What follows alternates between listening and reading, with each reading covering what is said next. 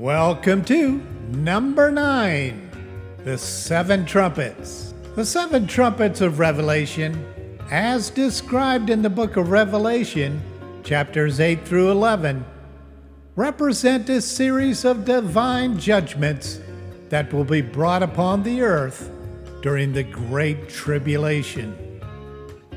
Each trumpet, sounded by an angel, signifies a different type of judgment affecting the earth, seas, water, sky, and people. These events are believed to occur after the breaking of the 7th seal.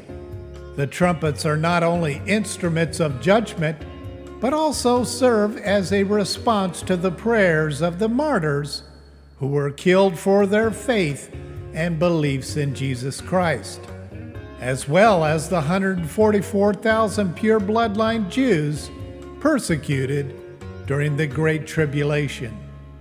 The final 3 trumpets, also known as the woe trumpets, intensify in their impact. The sounding of these trumpets is a profound symbol of the power of God's justice and the seriousness of human sin.